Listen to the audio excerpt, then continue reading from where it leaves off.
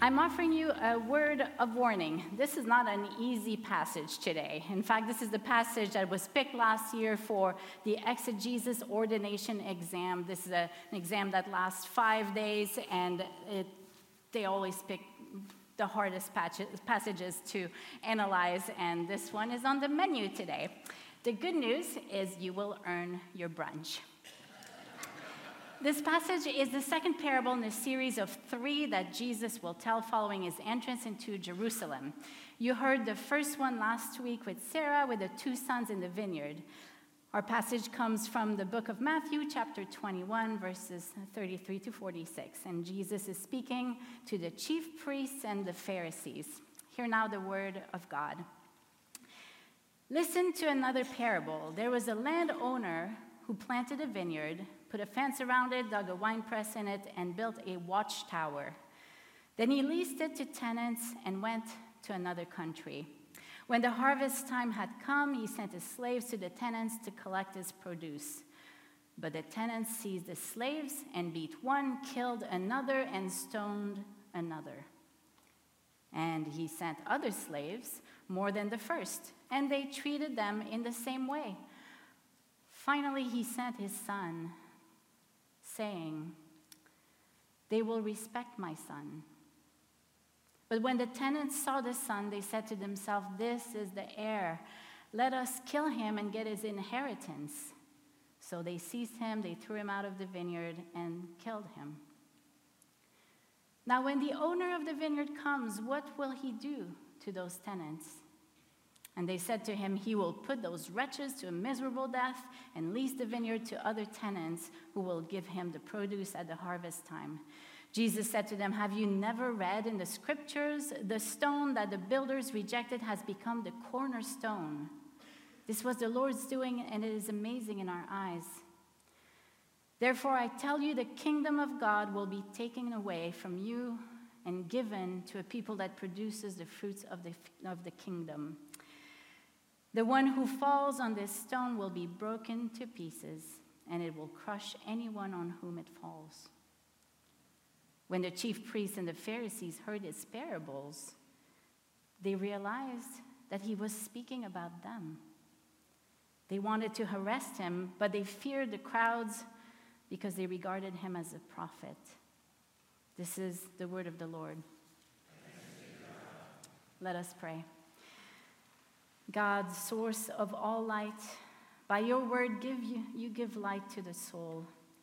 Pour out on us the spirit of wisdom and understanding, that our hearts and minds may be opened.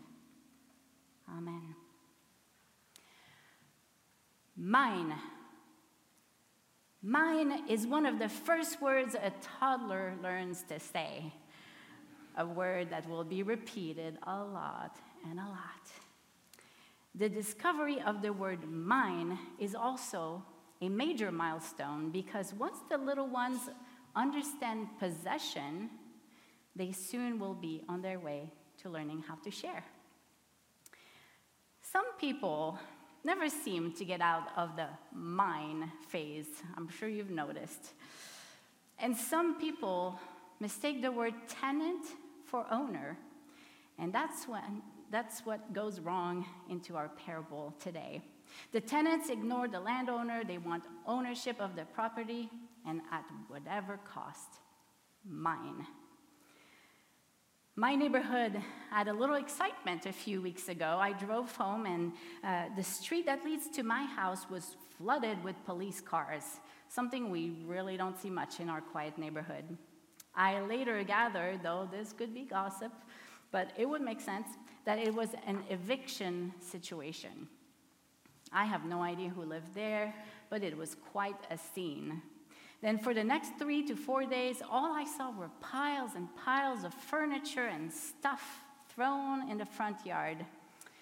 And then there were people rummaging through it all and picking what they liked and getting stuff out of mounds of stuff until a final cleanup crew got the rest. It sure got the neighborhood talking. In all the stuff I saw on the front lawn, I couldn't ignore that there were a bunch of children's toys, and that made my heart ache. as property rentals are becoming the thing in our little piece of paradise, I hear that more and more of these stories are happening. We know that some tenants just can't afford to move. We all know also that the housing world is a nightmare right now. But some tenants do ignore their role as tenants. They act as if they were the landowners. Mine, they say. When I was 14, after living all my young life in this beautiful and large home in the best neighborhood of my hometown, my parents faced a personal bankruptcy. They had bought our home in the mid-'70s with a variable mortgage rate, and it came back up for renewal in 1982. Not a great year, if you will recall. I seem to remember my dad saying that he had to pay around 20% interest on the loan. His mortgage then was about as high as mine is today. So they both worked like crazy on top of his university teaching position, my mom raising 3 of us, and then a few years later, they just couldn't make the payments anymore. So they, and they being the bank, I guess, took our home, mine. And not only the home, the bankruptcy meant that they came to take everything we owned of value. They took our fancy cars, and don't be jealous, but we had a gold Cadillac. Yes, they took most of the furniture except some basics, and the house, of course. My parents managed to convince them, even though it was a little lie, that our 1908 upright piano was a gift to me from my grandmother, so I was able to keep it. So I was on an extended field trip with my school the week of the move. It was good because I kept imagining myself holding tightly onto a tree when it would be time to leave, thinking that it would have to physically remove me from the poverty by force. This house was mine. I'm glad I did not provide my parents with more embarrassment than needed. So just like that, I went from my large childhood home to a small apartment behind the mall where we had access to many buses that went many routes now that we had no cars, sharing a room with my little sister, and having to give away my 12-year-old dog because there could be no pets in this new place. Oh, and my parents divorced in the process. And all this launched a series of yearly moves, basically until I finished college. Now, this might sound like a very sad story, and it wasn't pleasant at the time, for sure. But I can guarantee you that this was the best thing that happened to me. I learned so much from all this. I really learned that I don't own anything, and even when we think we do. Apartments, homes, cars, land, children, family, and friends. There's really only one owner. They all belong to this amazingly loving and wonderfully generous God. So I learned to look at everything in gratitude and to appreciate everything I have, the people and work and all the things, because it has been loaned to me for an undetermined amount of time. The more we think mine, the more we focus on what we own, the more possessive we are, the less inclusive we want to be, and the less we share with others. Would we grow in our field with a mine attitude, then we end up keeping for ourselves.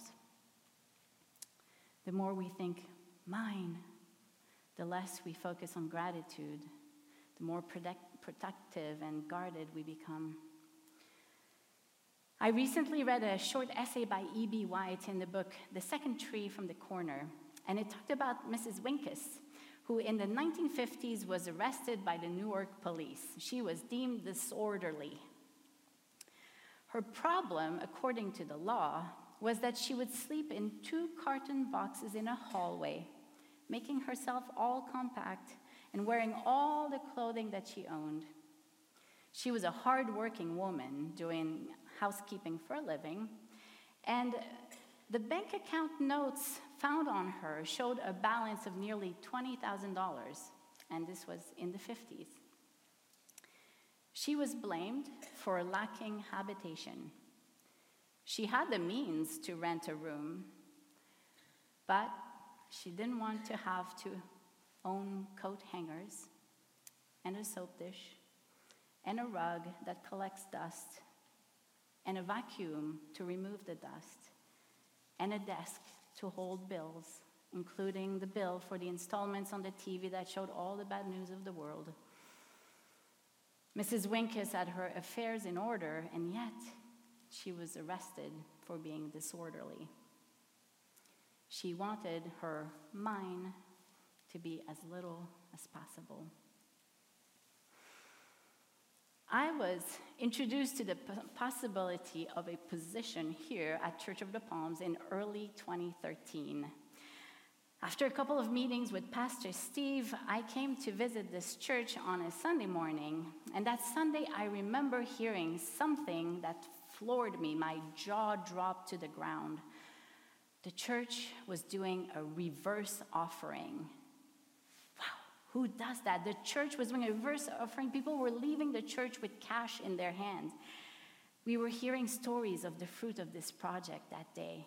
I just had never heard such a thing, a church that gives money back to the congregation to go and bear fruit with it.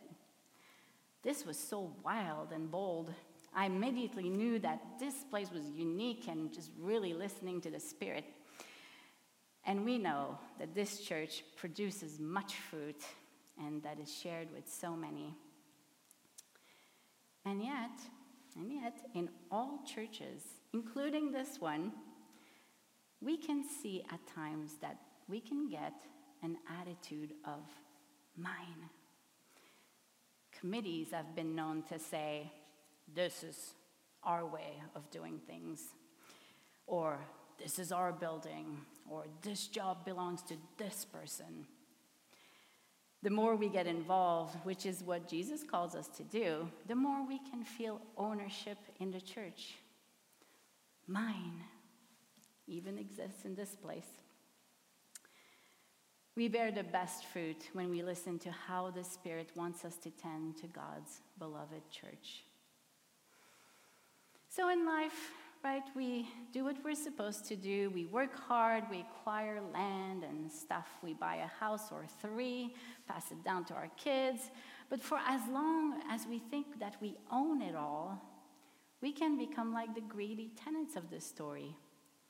We hold on to what is not really ours, believing that it is.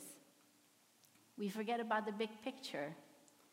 We arrive into the world with nothing, and we depart this world with nothing except for the fruit of our labor. At memorial services, we hope that the focus will not be on the departed and their possessions, how many houses and cars they owned, but more, we want to hear about touching stories about the person's character and their generosity. We want to hear about how they tended the garden. Jesus used this parable to show God's incredible love for his vineyard and to warn that God's own son would be rejected and put to death. Jesus was now telling the chief priests and the Pharisees what was to come. And did they listen to the story? No. Jesus was still put to death. In the parable, he quoted Psalm 118 as he recalled the stone that had been rejected, the stone that was so strong that the weight of the word could rest on this very stone and never fear anything. The cornerstone. Well, my husband and I visited Donnelly Castle this summer, about a mile north of Oban, our favorite little town on the west coast of Scotland. Our guide was named Jamie, and we debated back and forth whether it was his real name or if he was going after the main character of the series, Outlander. Jamie talked about the current owners, the McDougalls, the clan's name that has owned the land for centuries.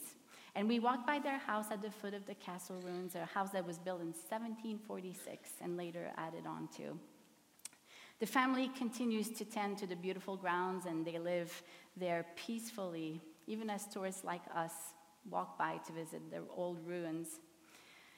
So as a significant part of Jamie's guided visit had to do with the castle rocks.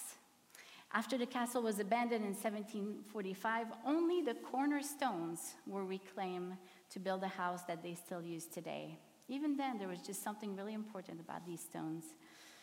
The cornerstones back in the Roman times was the main foundation of a structure, and it was the first stone laid, the strongest stone. It was going to support the whole building. It had to be just the right size and right proportion.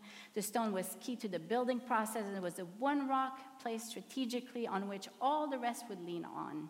And it had to be angled just right, and the rest of the construction would take its shape from that very stone.